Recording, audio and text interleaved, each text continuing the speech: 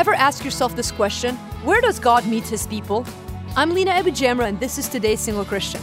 Most of us long to meet with God. We want a sense of His presence, and we look for His presence everywhere. Yet have you ever stopped long enough to consider where God met His people more often than not? The answer is more obvious than you think. God typically met His people alone. Starting with Jesus, the pattern is set. Only time alone with God will help us encounter His presence closely. For Moses, it was alone in the wilderness where he met the Lord. The same goes for Jacob. Joseph met God in the prison apart from his brothers, and David met God alone in a cave. Elijah experienced God alone on the mount. The examples are abundant. God typically meets His people alone, away from the noise, aside from the crowd.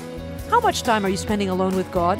Whether you're an Enneagram of 2 or an 8, won't you carve time alone with God and experience His presence in your life? For help to do just that, visit todayssinglechristian.com.